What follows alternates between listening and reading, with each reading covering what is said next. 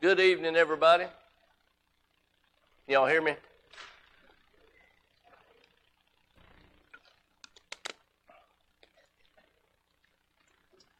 I'm filling in for Jonathan again tonight, and I'll explain how that came about in a moment. But before we get into that, let's start tonight with our prayer list.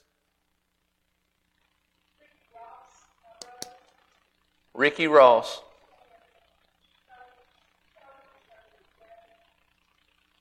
Miss Sue Mason's brother, you said, had shoulder surgery.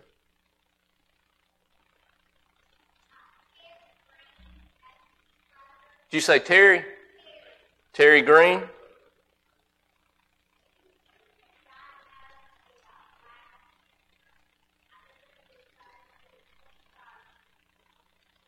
That's Ricky Green's brother. Terry Green's been diagnosed with bladder cancer and has surgery coming up the 21st of this month.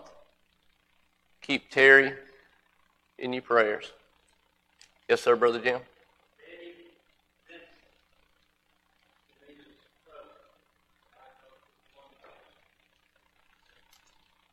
Betty Vincent,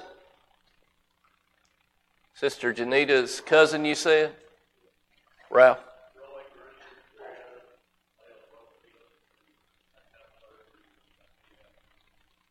Roy Green?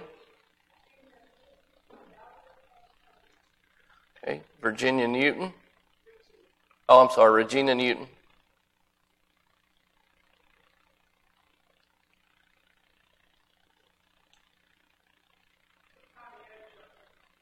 Connie Edge.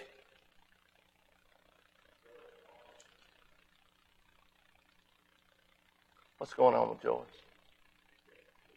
Okay. And you talked to her at Walmart a few nights ago. So.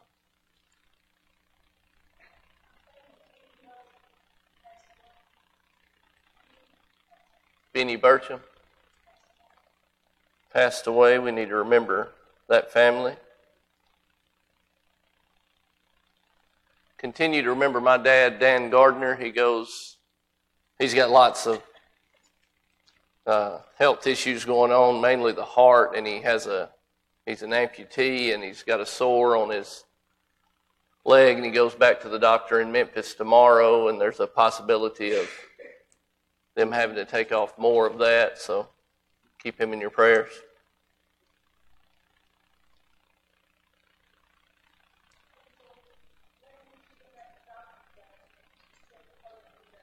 What was the name, Miss Sue? Katie Jo Lindley. Katie Jo Lindley, I'm sorry.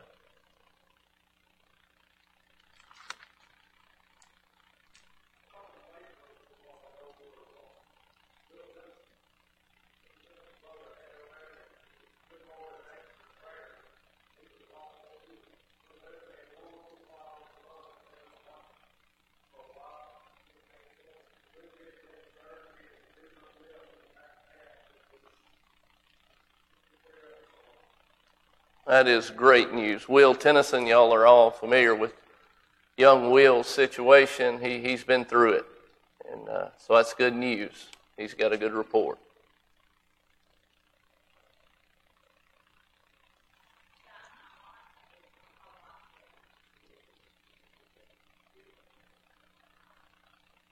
Who's that? Okay.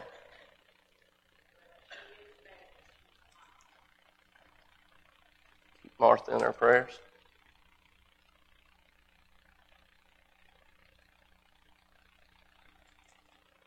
Anyone else? Yes. Austin Wentz.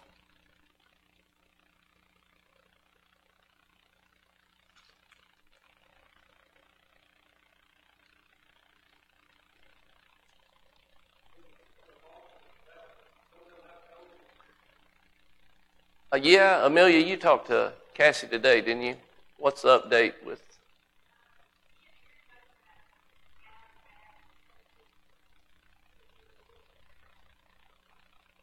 Okay, so they're improving. I think Cassie was a little more sick than Aaron.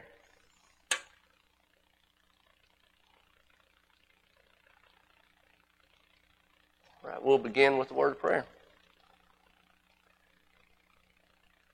Heavenly Father, we come to you tonight, and we're just so thankful that you give us this opportunity in the middle of every week to come together as Christians to open your word and study it and learn and fellowship together. And God, we just pray that everything we do will be pleasing to you. And God, tonight there's a lot of names that have been listed that need your help.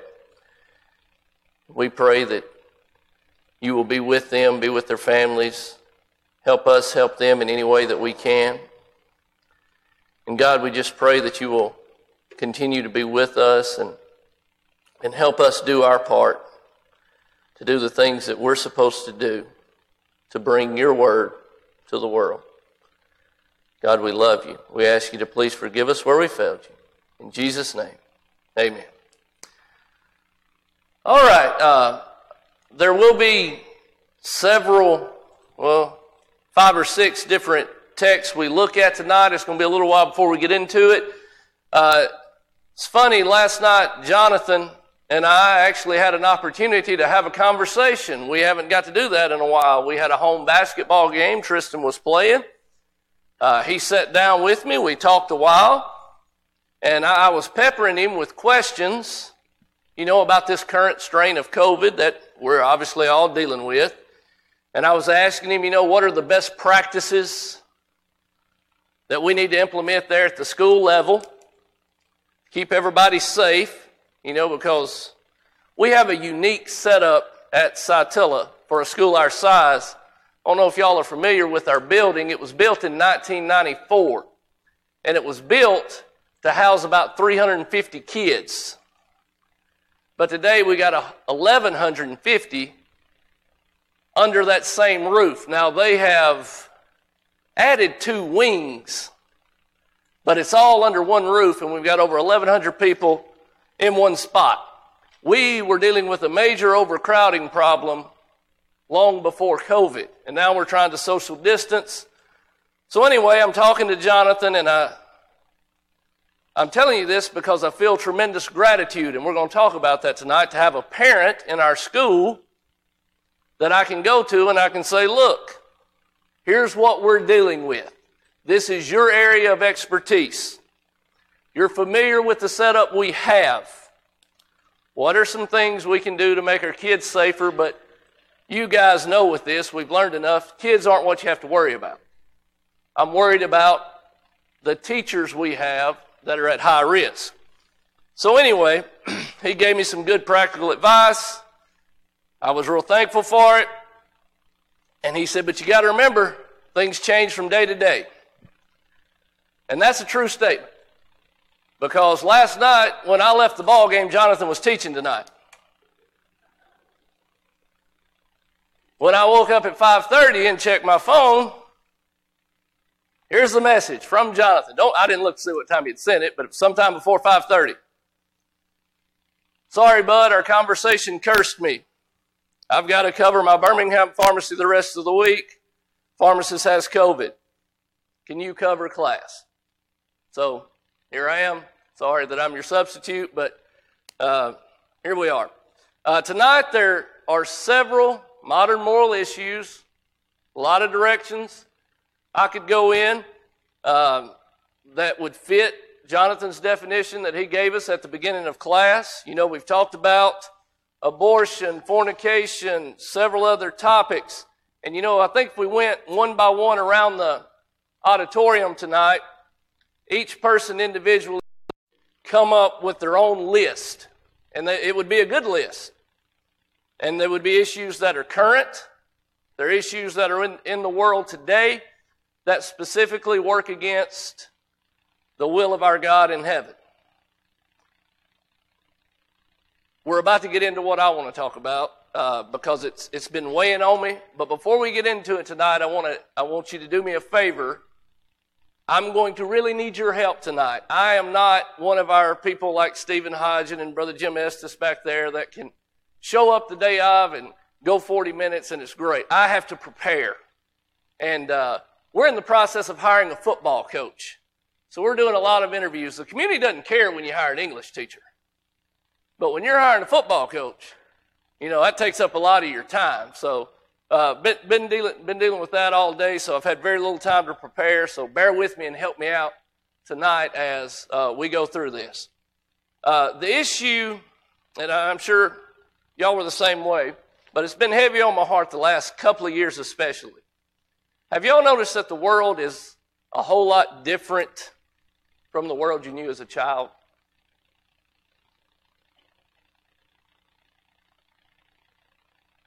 We're going to identify some issues, and that's the easy part. But what I hope we do is look at some ways to solve those issues and shine as bright as we can for the Lord. But what I want to talk about, and we can list a dozen issues off of this one, but I think this is an issue that has kind of swept the Western civilization the last 50 years. It started in Western Europe, slowly made its way over here. I looked up some statistics, and we kind of have a full-blown calamity. The modern moral issue we're going to talk about most of tonight is the issue of lack of faith. Now, I want to show of hands if you think we have fewer people attending church now than we did 50 years ago. If you think, all right, most of us do. So we agree on that. That would be a lack of faith, right? Spreading out. All right, let's look at ourselves individually. Does anyone already have all the faith they need? You wouldn't be here tonight if you did. Every time we come, we're coming to increase faith. I looked at this study, and it was a study on mid-sized congregations across this nation, and it was quite revealing. Now, one thing about this study, it wasn't exclusively done on Church of Christ congregations, so I don't feel our drop has been this significant. But the study tracked attendance at over 15,000 congregations. It began in 1995, and the average number of worshipers over these 15,000 congregations was 150. When they came back 20 years later to those same congregations, that number had dropped to 65. That's over half.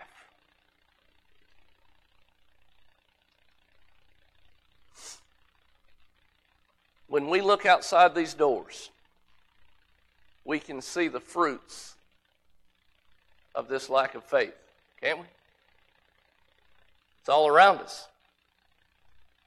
When you and I were children, it seems like everyone at least had the basic understanding of right and wrong. People still did wrong, but they at least didn't try to call wrong right. An example, and then we're going to get into the text that we're going to read. But one thing that jumps out, and I still miss the classroom, but good news is COVID's spiking. I'll be back in it soon with teachers getting sick. I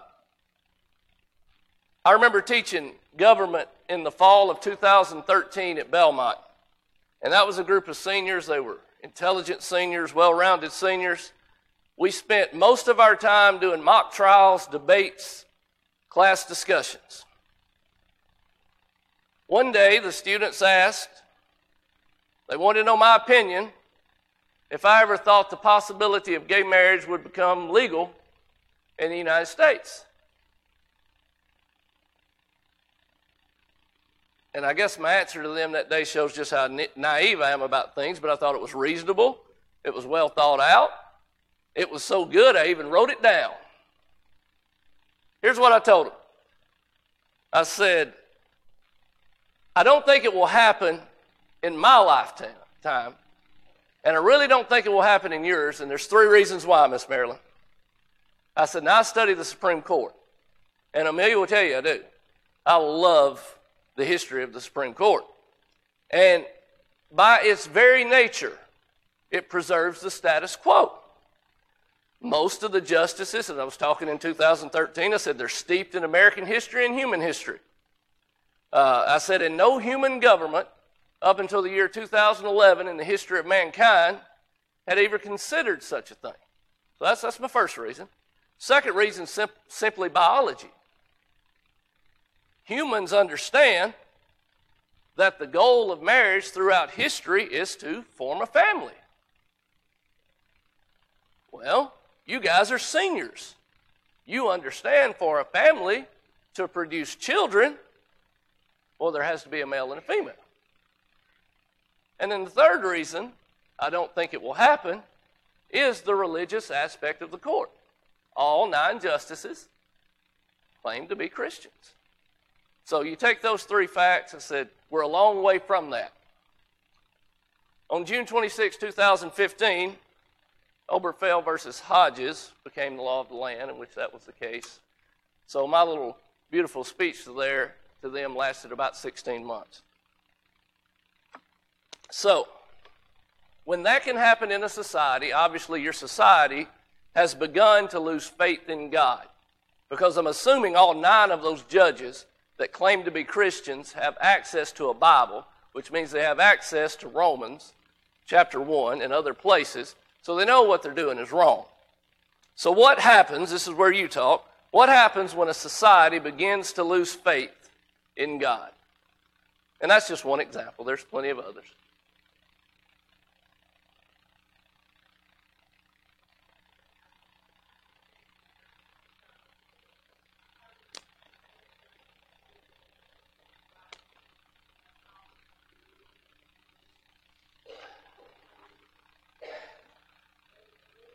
Well, that's where it was going to... You didn't hear of it? Miss Marilyn, all of us kind of have what is called an internal compass, right? Something's going to guide us. Because Ken said something in his sermon a few weeks ago that I thought was... I'd never thought of it. All this body is a vehicle. It's carrying our soul around. Something is guiding our thoughts and actions. So if it's not God, His word and His will, what is it? What was that? The world. World and everything of the world. But let's dive into the word. Don't take my word for it. Every one of us must strengthen our faith. We all need more faith. That's the only way we're able to fight against the world and positively influence what's outside. Someone read for me Luke chapter 17, verses 5 and 6. Luke chapter 17, verses 5 and 6. The apostle said to the Lord, increase our faith.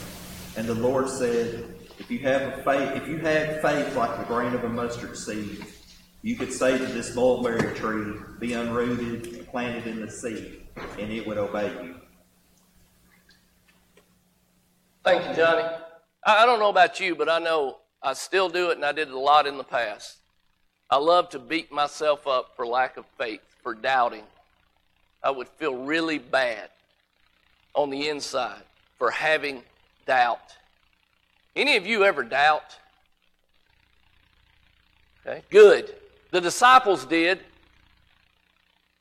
Those guys that watched Jesus raise people from the dead, that watched Him walk on water, that watched Him make the blind see, the lame walk, they struggled with lack of faith. If they struggled with it, is it okay for us to do it from time to time? Yes, I think that's where we say, yeah, I think so. If they admit that they need help, that they need more faith, I know all of you are prayerful people. Do you pray for more faith? If you don't, add it to your prayer. There's a reason why we should pray daily to increase our faith.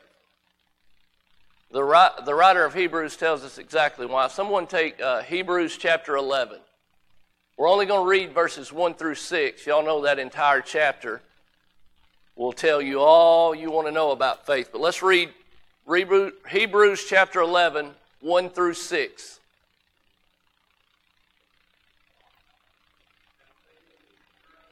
Hope for the conviction of things not seen. For by it the people of old received their commendation. By faith we understand that the universe was created by the word of God, so that what is seen was not made out of things that are visible. By faith, Abel offered to God a more acceptable sacrifice than Cain, through which he was commended as righteous, God commending him by accepting his gifts. And through his faith, though he died, he still speaks. By faith, Enoch was taken up so that he should not see death, and he was not found because God had taken him. Now before he was taken, he was commended as having pleased God. And without faith, it is impossible to please him. For whoever would draw near to God must believe that he exists and that he rewards those who seek him. Jeremy, will you read verse 6 again? And without faith, it is impossible to please him. For whoever would draw near to God must believe that he exists and that he rewards those who seek him. Everyone's wired different. My mom always called me a people pleaser, and I remember being this way when I played sports. All I ever wanted was the coach's approval.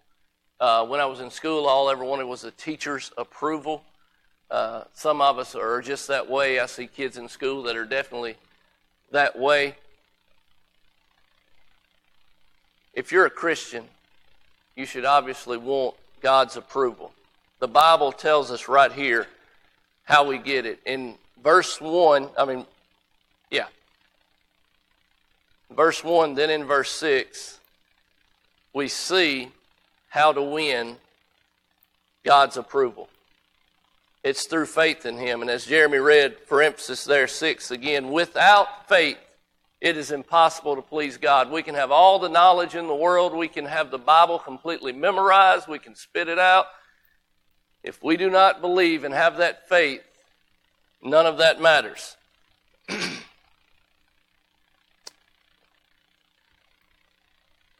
Y'all know as well as I do, when you're out in the world, it's full of smoke and mirrors. There's disinformation. There's misinformation. And like verse 1 says, if you truly understand reality, if you want to, you've got to gain wisdom. If you want to gain wisdom and knowledge on this planet, you can only gain those things through faith in God. And what you'll find if you continue that way in faith and obedience to God's will is you will continue to grow in wisdom and knowledge. How do we do that? What are some ways we as Christians continue to grow in faith? All right, study. Obviously, and by study, you mean study God's Word. Study it with others, other Christians. Let me ask it a different way. What are some ways we can hurt our faith?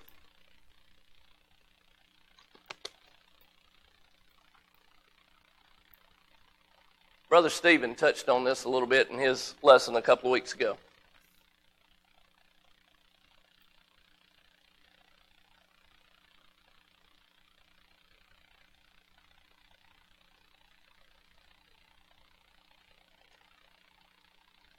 What was that? Okay, yeah. Not doing what we're supposed to do. We've got to put good in. Something is going into our brains all the time. And as a younger adult, I was constantly trying to take everything in.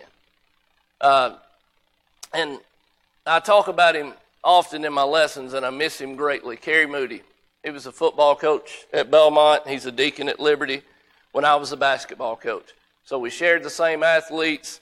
He taught biology. I taught history. We were across the hall.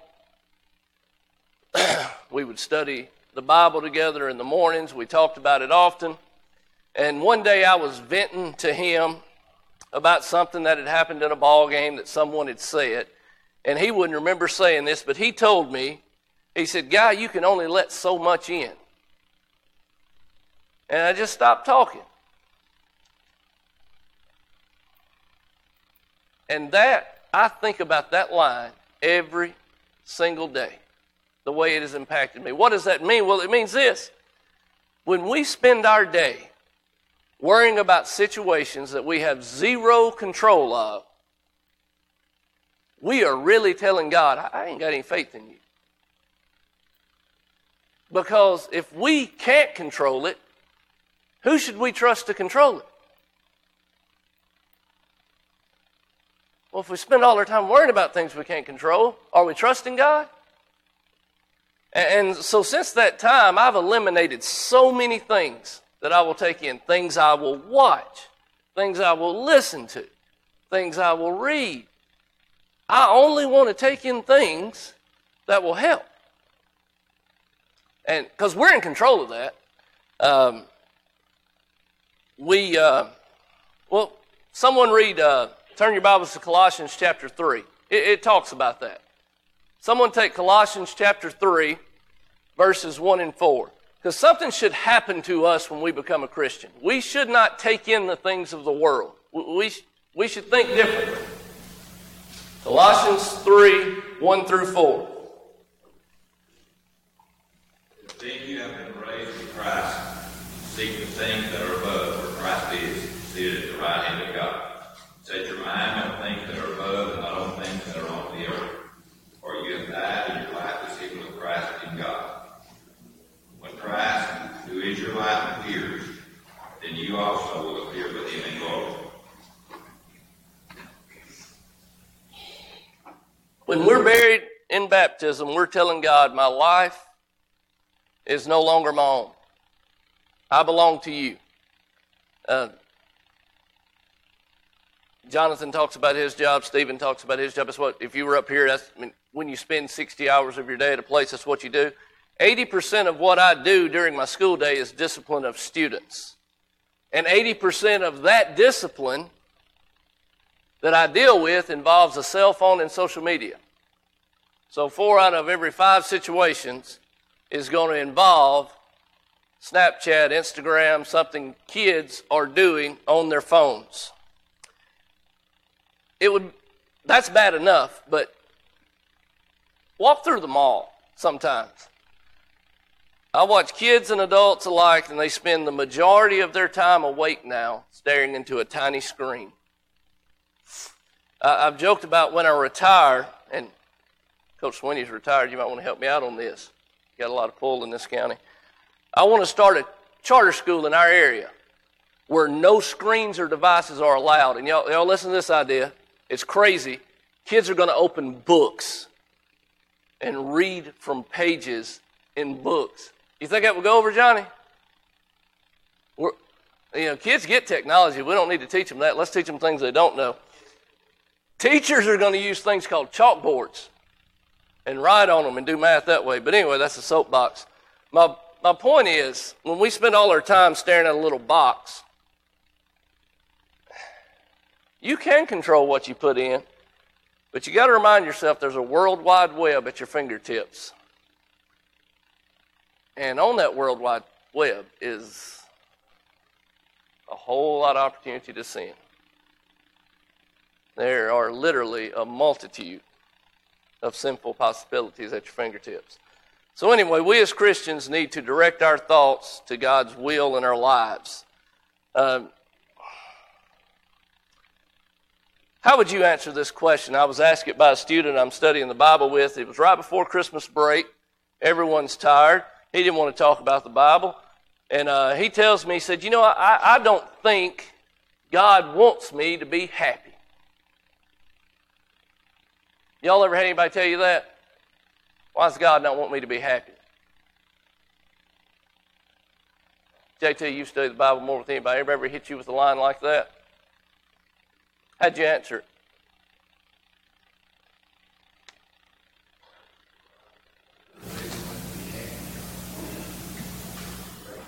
If you're a Christian, there's no reason why you shouldn't be happy. You have a promise of eternal life. You have a promise of the best life that a person can have while he's here on earth. That doesn't mean that we're not going to have problems. As you said a while ago, we know who we can go to have our problems taken care of. Mm-hmm. We know we've got somebody to talk to that listens to our problems and help us overcome those problems. For instance, there are no temptations that make us won't be able to overcome. And there's no doubt in my mind that if you read the scriptures, you'll have to come to the conclusion that God expects us, not only wants us to be happy, He expects us to be happy. That's right. And so, JT, where I went is I asked the young man, I said, where have you been searching for your happiness? And I got the dumbest look you've ever seen. And he said, what's that supposed to mean? I said, well, because there's only one place you can find happiness. And that is when we consistently are behaving inside of God's will. And that goes along, I think, with what you're saying. We've got to be able to, and I'm not saying it's easy, it takes practice, and it starts over every morning when we wake up. We have to make a decision. We've got to remove our selfish desires. We've got to get them out of the way before we get out of bed. And we've got to let God know, I'm going to follow your will today. Look at Hebrews chapter 12. Not happy because they dwell on their own sake. Yeah, oh yeah. Selfish people, you know. It's what I want or how I feel, and no consideration for anybody else. They don't look around and see really how blessed they are. I don't care what kind of situation they're in.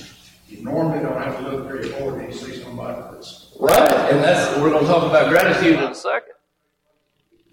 You better believe it, and I think that nails it. And I've talked about that in the past, but you want a modern moral issue, there's nothing bigger than selfishness.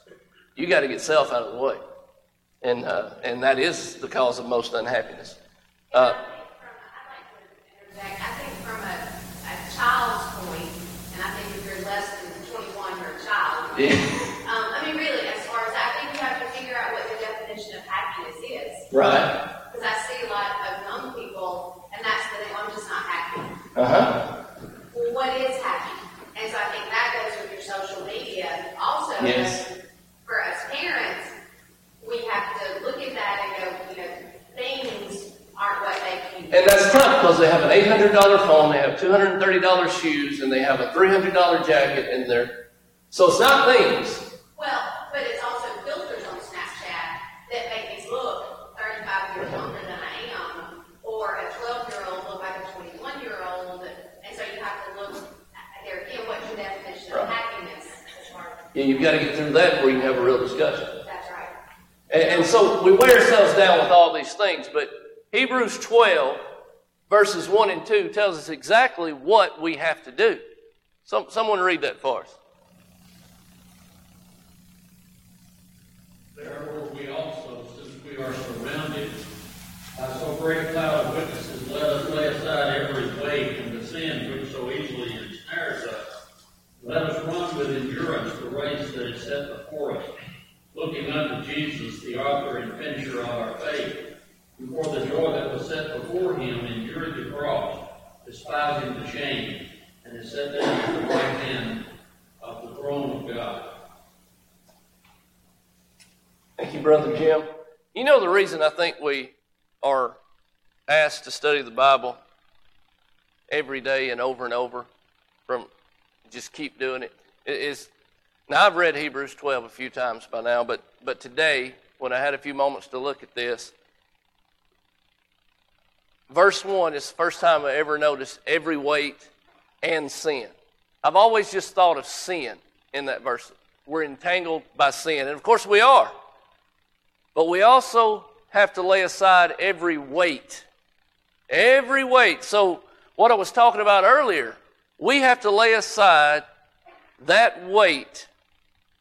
That means that we not only let go of sin, but we have to let go of the things that are beyond our control.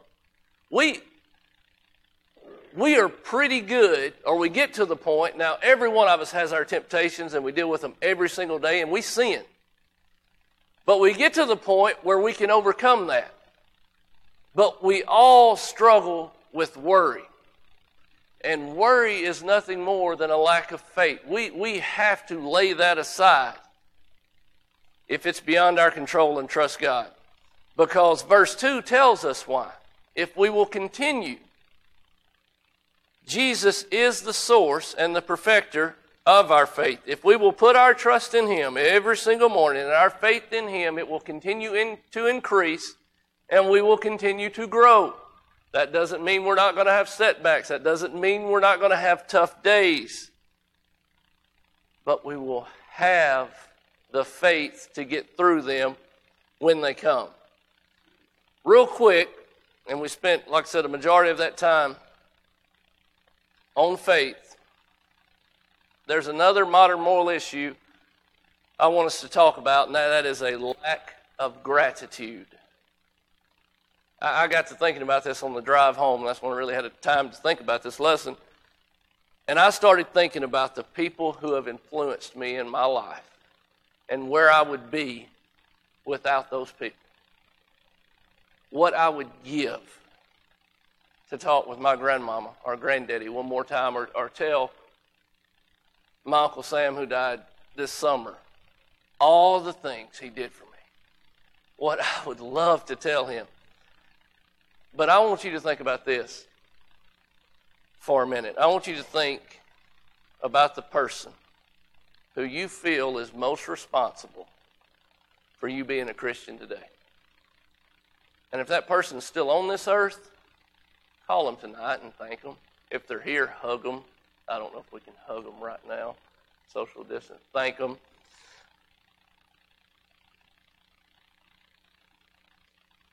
Because that person's a big deal. And if you're that person to someone, thank you. Because that's how it's worked all since the time of Jesus. To the 12 disciples, to us. Someone's told someone about him. And they believe. And it's kept going. Gratitude matters. The world has forgotten this. Real quick, let's read Luke chapter 17, 11 through 19. Gratitude's always been a problem.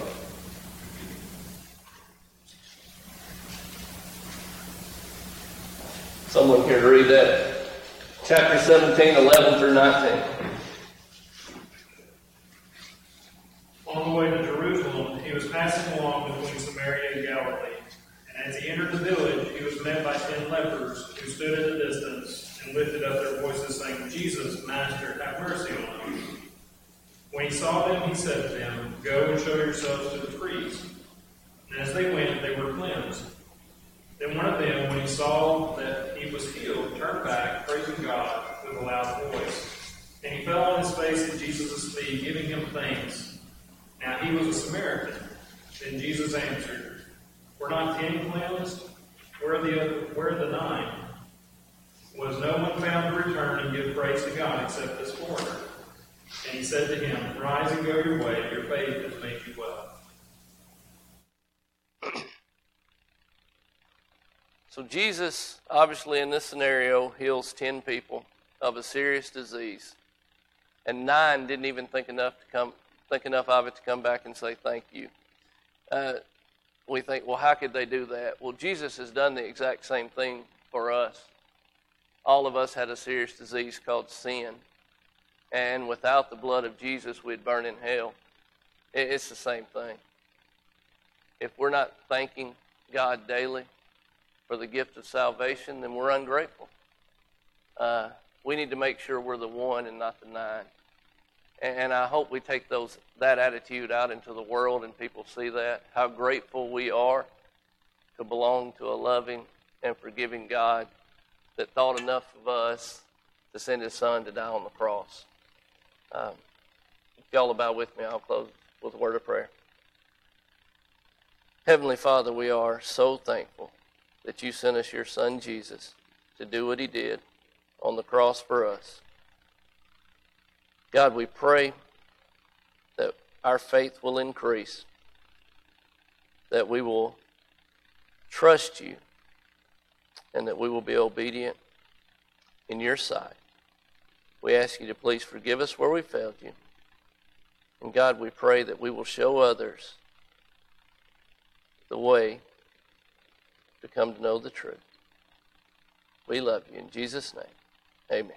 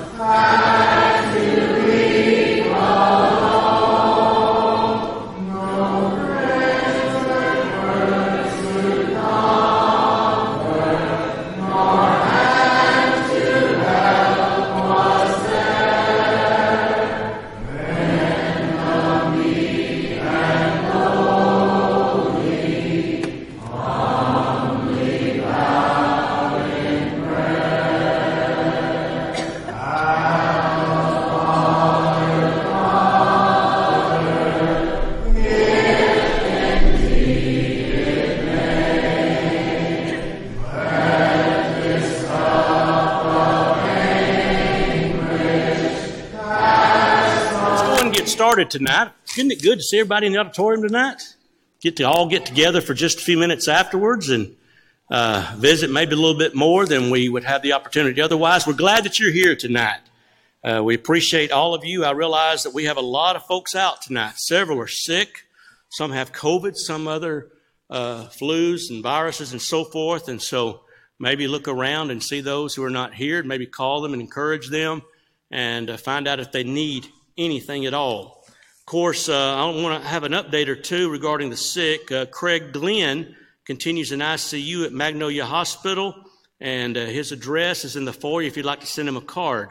Also, we've been asked to pray for Ricky Ross. This is Sue Mason's brother. He had very serious shoulder surgery today. Also, Terry Green, the brother of Ricky Green, has been diagnosed with bladder cancer. And so they'll know more about that next Wednesday, I think, and we want to remember him in our prayers. As far as other things we want you to take note of, the food pantry item for this week is vegetable oil.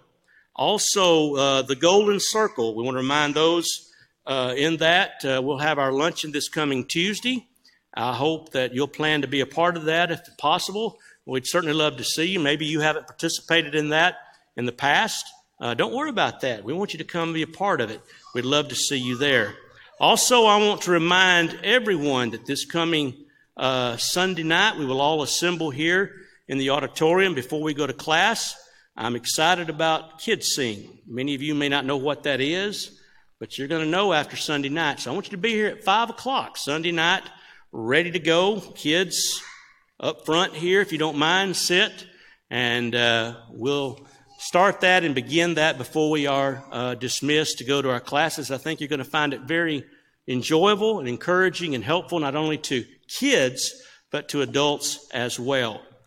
For our devotional tonight, Chris Langley is going to be leading our singing, and Jim Estes will be leading our prayer.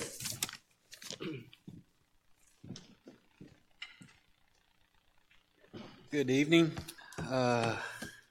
We'll be using the books tonight or singing from memory.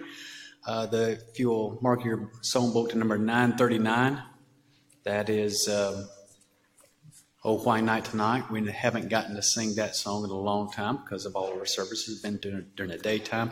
This mic's a little hot. Just it down a little bit. I'm getting some feedback. There we go. Okay. And then once you have that mark, turn over to number 738. Number 738. Take the name of Jesus with you. We'll be singing both the first and second verses on both of these songs tonight.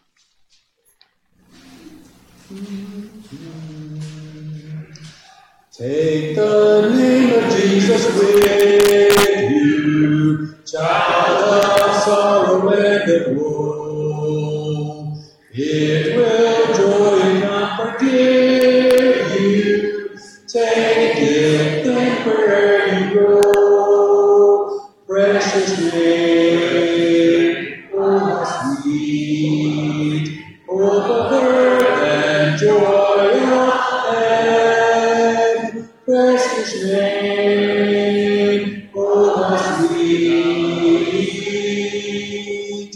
oh the and joy of heaven. Take the name of Jesus ever as a shield from every snare.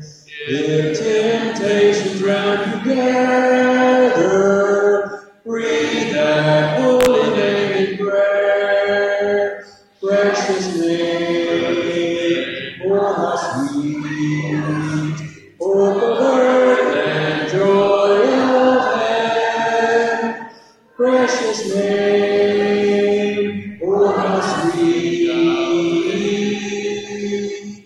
oh the birth and joy of heaven. It's hard to believe that it's 2022. That's just difficult for me to fathom, but it is. Usually at the time of a new year, we think about fresh starts. We think about new beginnings. We make New Year's resolutions. Maybe they are of a physical nature. Perhaps they're of a spiritual nature. But I want to briefly just mention some simple resolutions that I want to encourage everyone here to resolve to make for your life. Spiritual resolution number one is to pray about it. Seek God's face. Maybe try to pray the prayer that David prayed every morning for the next year and see what happens. David said in Psalms chapter 51 and verse 10, "Create within me a clean heart, O God, and renew a right spirit within me. Cast me not away from your presence, and take not your Holy Spirit from me." We need to pray. We need to realize that there's power in prayer. Spiritual resolution number two, I want to suggest that you give your time and your attitude to the Lord. Let's resolve that we're going to give our attitudes to the Lord. Commit yourself to make a difference in the workplace. Make a difference in your home. Young people, resolve that you're going to make a difference at school or maybe in your sporting events. Maybe you could make this particular passage your resolution in this regard. Colossians chapter 3 and verse 14 says, "Above all, put on love, which binds everything together in perfect harmony. And let the peace of God rule in your hearts, to the which you were called in one body, and be ye thankful." Make a difference. Resolve that you're going to give your attitude and your time to the Lord every day. I want to challenge you with one thought tonight. I want you to resolve that you're going to encourage some person every single day. It might be the person you sit by at school. Maybe they're at the lunch table sitting by themselves. Maybe the person that you work with. Maybe it's somebody who is sick. Maybe they are at home with COVID. Maybe you can just send a card or take a few brief moments and text somebody, letting them know that you love them and you're thinking about them. I want to challenge you. Encourage somebody every single day, and you'll be a better person as a result of it. Quickly, number three, I want you to resolve that you're not going to do it alone. A very well-known preacher from the 1600s made the following statement. He said, "Seek God and His wonderful plan for your life. The two of you will make a great team, united in your determination to fulfill your destiny. A strong will, settled in purpose, an invincible determination can accomplish almost anything." You see, you and God make a great team. So often we think that we have to forge our own path alone. We live as though, life is completely up to us. And yet, if we're in Christ Jesus, we're not here just ourselves. We're a part of a team. God loves us and God cares for us, and He wants to help you on your journey. Remember the words of 1 Peter chapter 5 and verse 7, which says, "Casting all your care upon Him, for He cares for you." Now, folks, we know that life is not always easy. Following through on simple commitments can be difficult when we're bombarded by the daily affairs of life, much less when we are bombarded and challenged and assaulted by the evil one. And because of this, we need to always consider Paul and what he said in Acts chapter 20 and verse 32. He said, "I commend you to God and the word of His grace, which is able to build you up and to give you an inheritance among all them that are sanctified." We're going to offer an invitation song tonight, and maybe there's one here tonight who is struggling. Maybe your faith has not been as strong as it should be. Maybe you've given into temptation. Maybe you want to start fresh and anew, and you want to make that known publicly tonight by coming and acknowledging wrongs, repenting of them, asking God to forgive you in prayer. I can't think of a better way to begin the new year if you're not a Christian than by obeying the gospel of Jesus Christ. To come tonight in simple trusting faith in Jesus Christ, repenting of your sins, confessing His name, and being baptized into Christ based upon that wonderful confession, you can know the forgiveness of your sins. You can know the joy of being right with God. Tonight, the invitation is yours. If you need to respond, we ask that you come now while we stand and sing. Oh, do not let the word depart, and close thine eyes against the light. Your sinner, harden not the heart. Be saved, oh, tonight. Oh, cry not tonight. Oh, cry not tonight. Will thou be saved? Then cry not tonight. Tomorrow sun may never rise to bless thy unpolluted sight. Yes, is the time of thee rise. Be saved, oh, tonight. Oh, why not tonight? Oh, why not tonight? Will thou be saved? Then why not tonight?